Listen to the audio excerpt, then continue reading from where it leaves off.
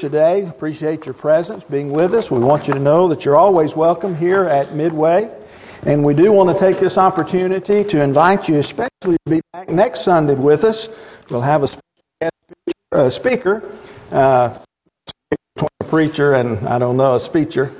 But Brother Daniel Rogers will be here. And, of course, we're inviting all of our law enforcement agencies from various venues here in our area, and it's Law Enforcement Appreciation Day, and we want to honor them. We come together to worship our Heavenly Father, but we want to honor them and invite them and share the gospel with them as well. And so invite all that you know. And if you're noticing on the bulletin, not only are we inviting those who are members of the law enforcement fields, but also those who would like to come out and to be a part of showing their appreciation for those who serve and protect our communities.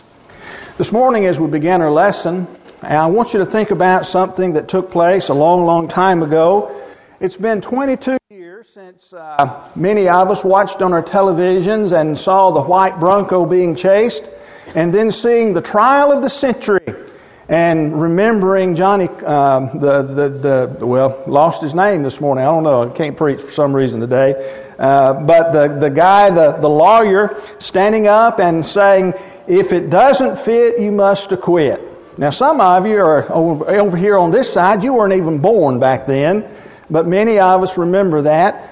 And in spite of much evidence that was presented, and in spite of so many things that pointed to a guilty verdict, there was a not guilty verdict that was rendered. And then more recently than that, in 2008, there was this young lady that you see on the screen as well. Her name is Casey. She had a daughter by the name of Kaylee, and she was accused of murdering her own daughter. And of course, she refused for several weeks to even admit that she was missing.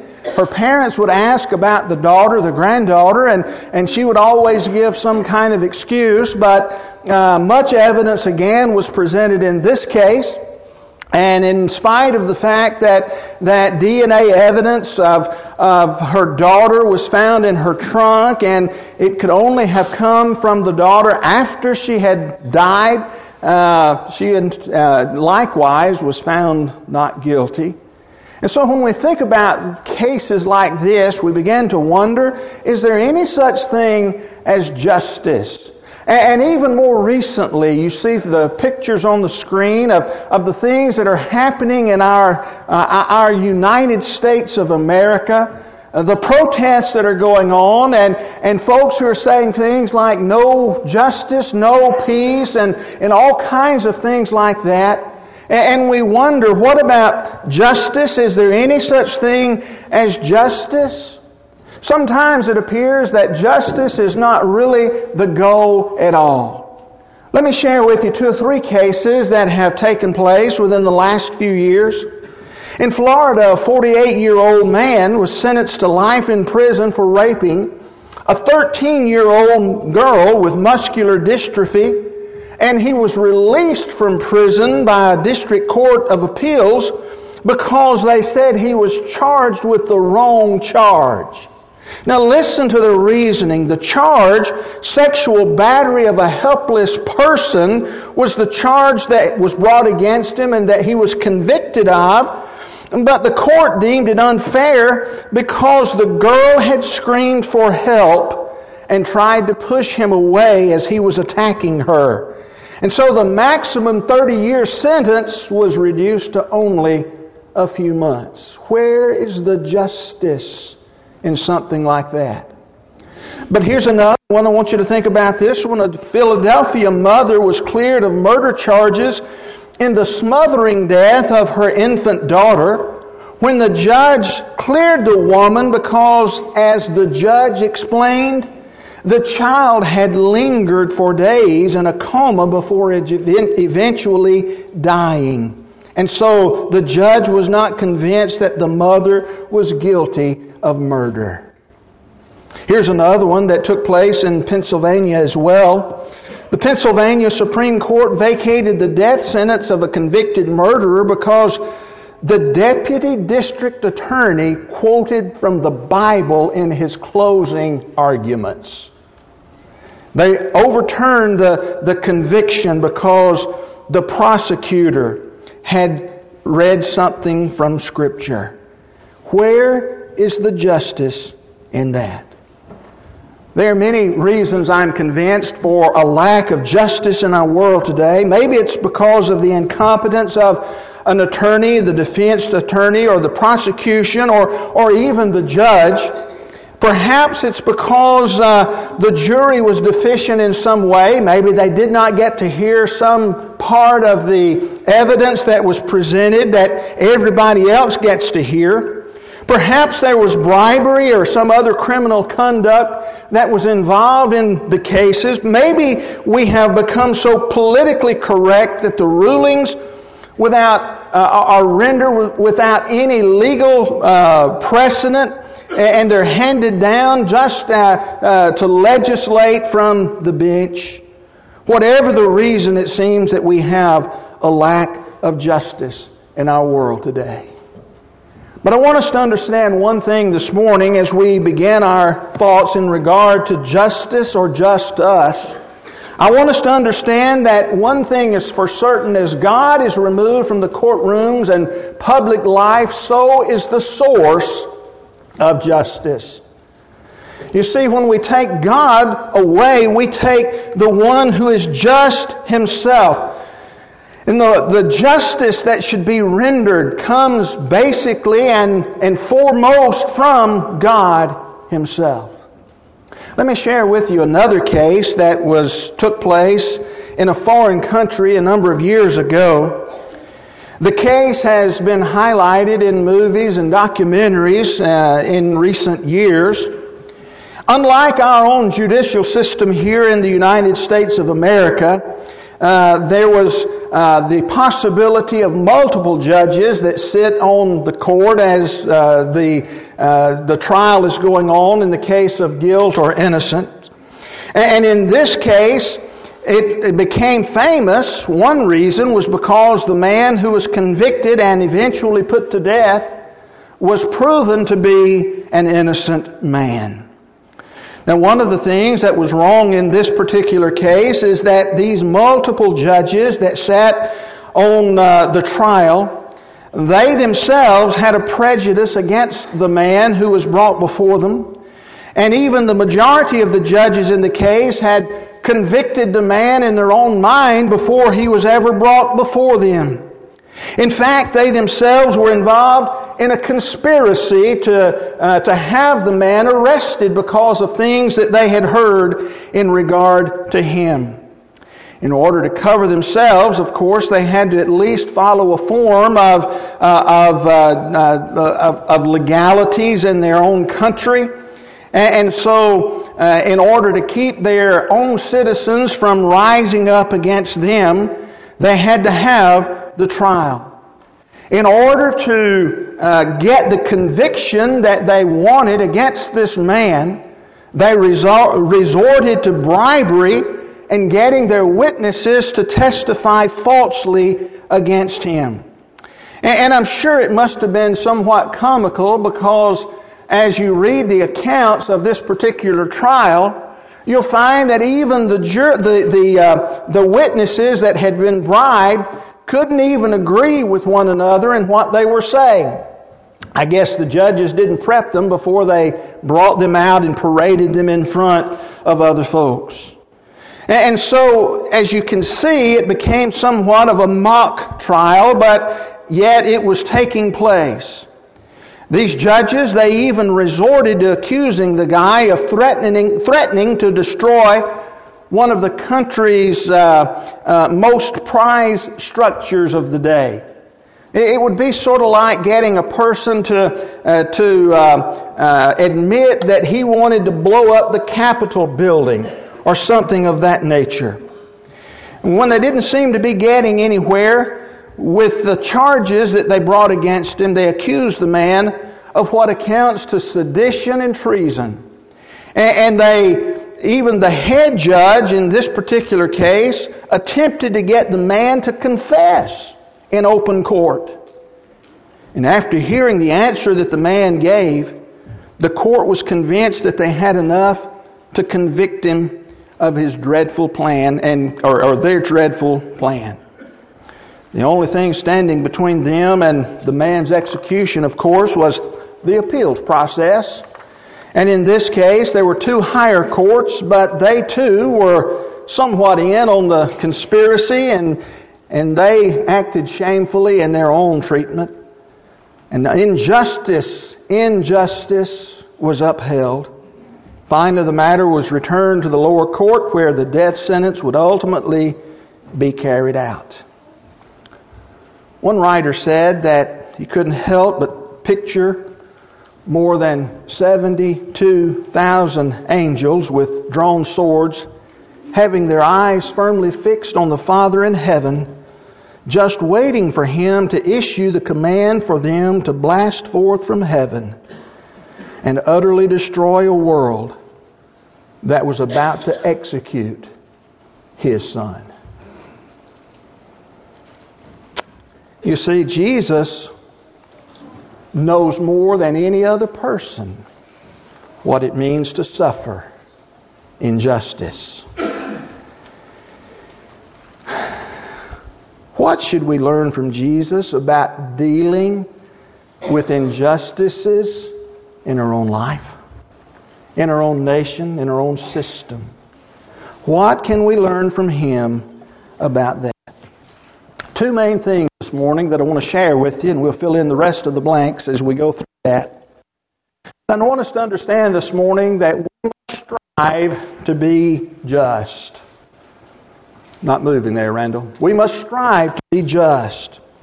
You see, Jesus Himself was a just man. Think about what is said in the book of Matthew chapter 1 at verse number 19. It's not said about Jesus in that case. It's said about Joseph, the man who would be the husband of his mother. But the Bible says, and her husband Joseph was a just man and unwilling to put her to shame. I want you to focus for just a moment on that word just. The word that's translated just in that passage is used in a number of other places, especially in regard to Jesus. In Matthew chapter 23 at verse number 47, the Bible says, when the centurion saw what had taken place, he praised God, saying, and this is at the crucifixion of Jesus, when he saw what was happening with the skies turning dark and the earth beginning to quake and all of the things that took place at the crucifixion, the Bible says when the centurion saw what had taken place, he praised God, saying, certainly this was, English Standard Version says, an innocent man. But the same word is used in that passage, translated innocent here, as is used in regard to Joseph back in Matthew chapter 1 at verse number 19. When the Bible says Joseph was a just man, and it identifies Jesus as being an innocent man, what it's literally saying is that this man was a just man. In spite of the fact that he was put to death, in spite of the fact that he had been brought before the Sanhedrin Council and been taken to Herod, taken to Pilate, and been wrongfully convicted, here's a man who said of Jesus that He is a just man. We need to strive to be like Jesus because Jesus was just. In the book of 1 Peter chapter 3 at verse number 18, the Bible says, for Christ also suffered once for sins, the righteous for the unrighteous, that He might bring us to God, being put to death in the flesh, but made alive in the Spirit. Focus back on that word righteous. It's the same word that's used in Luke 23 at verse 47, translated innocent there. The same word that's used back in Matthew chapter 1 verse 19 about Joseph, who was a just man. And when the centurion pronounced Jesus to be a just man, so it is that Peter himself also says that the just one died for, English Standard says unrighteous, but the word translated unrighteous is the word for unjust. The just man died for the unjust ones. Jesus died for us.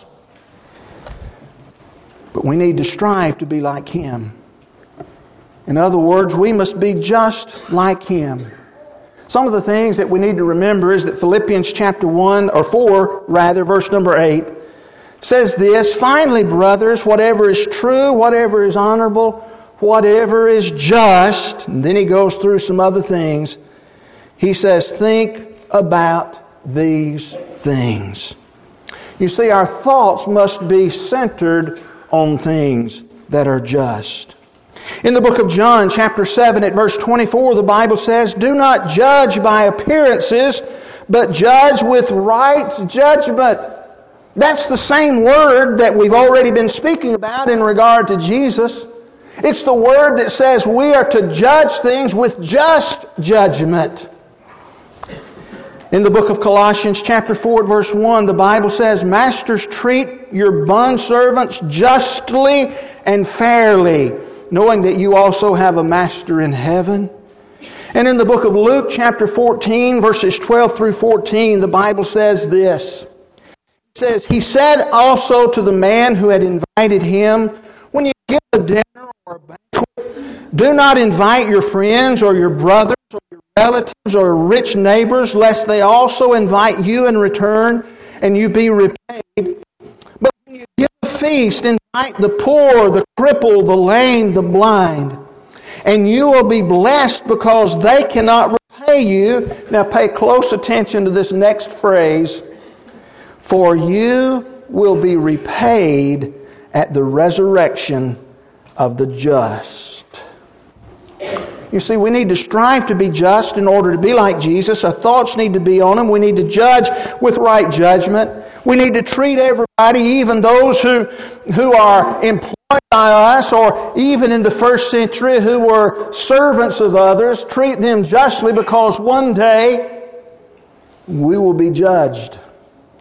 And we will be determined to be either found just or unjust. And we'll be repaid. And I want to be repaid well at the resurrection of the just. Folks, we need to live in view of the coming judgment. We need to remember that. We need to learn something about, also, as we think about that coming judgment, we need to learn something about the mystery of power displayed in weakness. The mystery of power displayed in weakness. Those two things sound as though they are opposites, don't they? Whenever we think about power, we think about somebody being able to accomplish or do anything he wants. When we think about weakness, we think about somebody who can't do anything. But we need to learn something about the mystery of power displayed in weakness. Preacher, what are you talking about? I want you to think about it in these terms. Standing before Annas and Caiaphas and the Sanhedrin and Pilate and Herod, Jesus appeared to be puny, didn't He? He appeared that He had no power whatsoever. And even the chief priest and the scribes, the Bible says in Mark chapter 15, verse 31, mocked Him and said these words, "He saved others, Himself He cannot save." They looked at Him and they said, "Here must be a puny man." But Jesus Himself could have said just a word, and more than 72,000 angels would have poured from heaven and obliterated earth. The Bible says in Matthew chapter 26 at verse 53 that Jesus Himself said, "Don't you know that right now I could call down more than 12 legions of angels?" A Roman legion was around 6,000 people. And so Jesus said I could call down some 72,000 angels.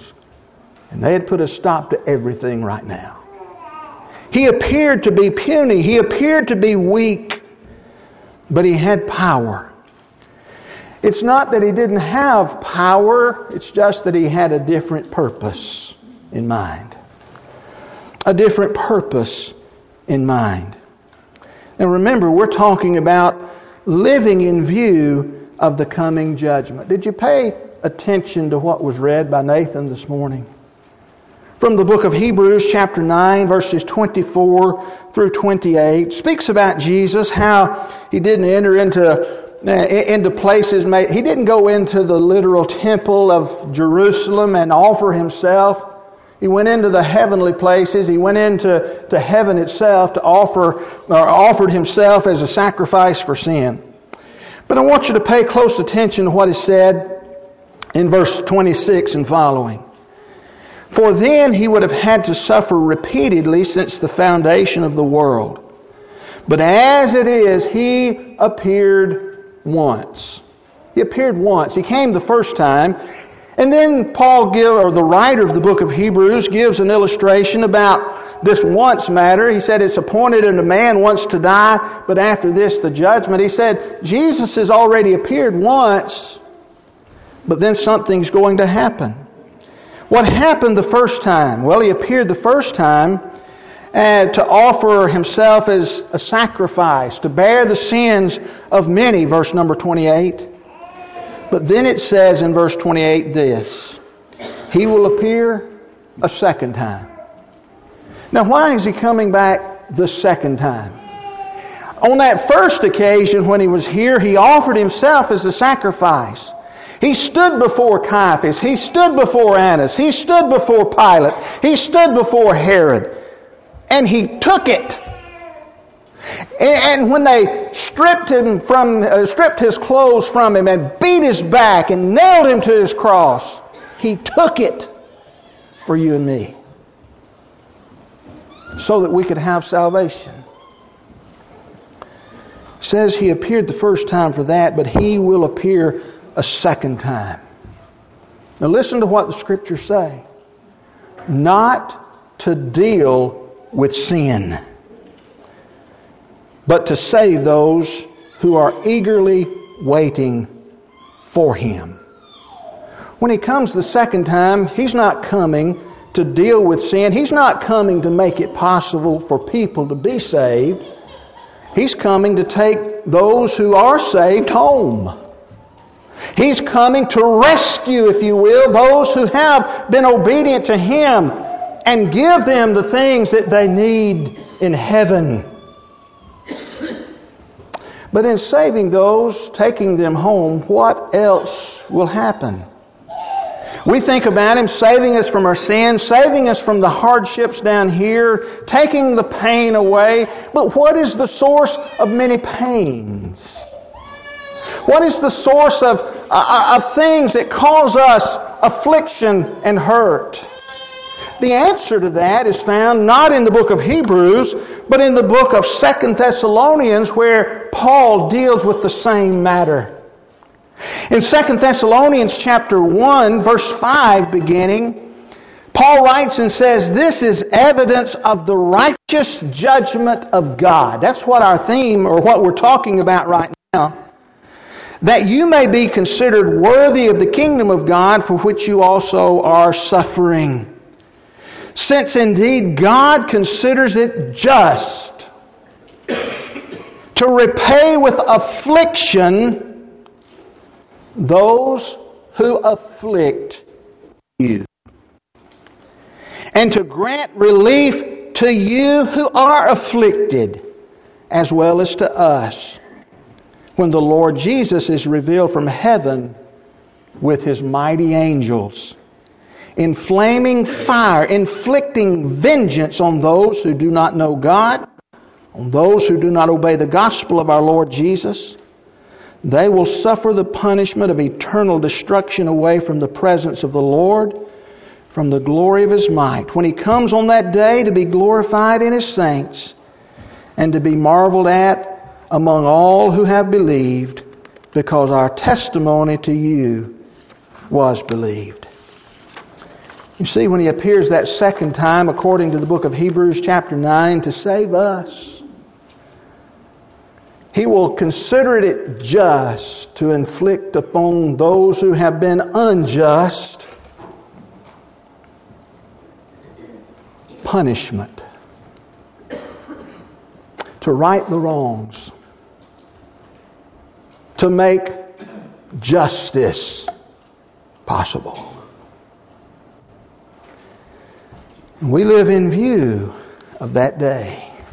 Acts 17 verses 30 and 31 says, "The times of this ignorance God overlooked, but now commands all people everywhere to repent, because He has fixed a day on which He will judge the world in righteousness by a man whom He has appointed.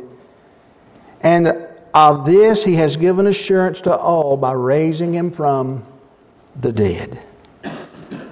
The word righteousness, again, is from that same word, comes from the same word that we've already been talking about. He will judge in a manner that is completely right. He will judge in a manner that is completely just.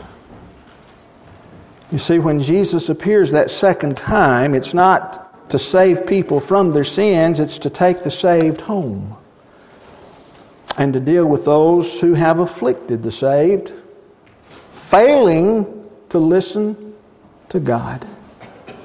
And remember what He said in 1 Thessalonians, 2 Thessalonians chapter 1. God considers it just to do that. He will render justice. You see, injustice was rendered at Jesus' trial, but true justice will be rendered when He returns.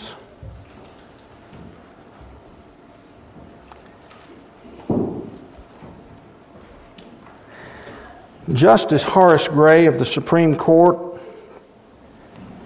from 1881 to 1902, said to a man who was brought before him in a lower court, who had escaped the penalty that should have been befallen him because of some technicality. He made this statement. He said, "I know that you're guilty, and I wish you to remember that one day you will stand before a better and wiser judge. There you will be dealt according to justice and not according to law." We need to remember those words as well. And so this morning, even in the face of mass injustices in our world, when we see on our televisions people who are guilty and it's almost beyond a reasonable doubt, when we see them getting away with murder and all kinds of things, let off on technicalities, when we see the injustices that are filling our world, as Christians we must be careful not to get confused. You see, our purpose is not to right all injustices and social injustices that are taking place around us. That's not our purpose here. Just as it wasn't Jesus' purpose when He was standing before Annas and Caiaphas and Herod and Pilate, it wasn't His purpose to strike them down and to prove His power. His purpose there was to make it possible for salvation to come. So our purpose is today. In the world's eyes, those things that we seek are weak. In a world whose eyes are looking for power and force, we as Christians look weak. Our world says we need protest, we need violence, we need all kinds of things to demand justice, whether it's true justice or perceived justice. But if we take that same kind of approach, we as the Lord's church lose our influence and our power. You see, our power is from preaching the gospel. Romans chapter 1 verse 16, "For the gospel is the power of God to salvation." Our power is in prayer, for the effectual fervent prayer of a righteous man availeth much. James chapter 5, verse 16. Our power is in humble service before God. And the world looks at these things and they say, these things are puny. But our purpose as Christians are not to right every injustice in our world, but to make it possible for our world to know what to do to be saved. Ezekiel chapter 33, verses 8 and 9. The prophet writes these words, If I say to the wicked, O wicked one, you shall surely die, and you do not speak to warn the wicked to turn from his way, that wicked person shall die in his iniquity, but his blood I will require at your hand. But if you warn the wicked to turn from his way, and he does not turn from his way, that person shall die in his iniquity, but you will have delivered your soul. 2 Corinthians 5 verse 10, we must all appear before the judgment seat of Christ, so that we receive the things what is due. For what He has done, each one according to what he has done in the body, whether good or evil. Folks, we have to be more concerned when it comes to justice than just us. Just the things that we can get. Jesus suffered the injustices that befell Him so that He could save us. And though we have the responsibility to be just ourselves, it is not our place to solve always the demands, to get the injustices of this life corrected. We can and probably will be treated unjustly. And this too shall pass, because we have obtained mercy from above. We may not be able to right all wrongs here, but we can warn all who we meet of the justice that one day will be carried out. Instead of demanding justice, we should be seeking mercy for ourselves and for others. Justice or just us? Just us, it's when we're seeking to get everything our way here, where we don't hurt, where we're not having any problems here. But I'd rather have some problems here than to have them there. Our world is unjust, but our God is just. One day we'll stand before Him and be judged in justice. Don't you need some mercy? Every one of us do. The Lord came to provide it for us. Would you believe in Him? So much that you turned away from your sins, willing to confess that He is indeed the Son of God who came to save you. Maybe you're here and you need to be baptized. We invite you to do that today. We'll assist you with that this very morning. Maybe you're here and you realize that you need to make a change in your life. If that's the case and you need to respond to the Lord's invitation today, do it right now as we stand and sing.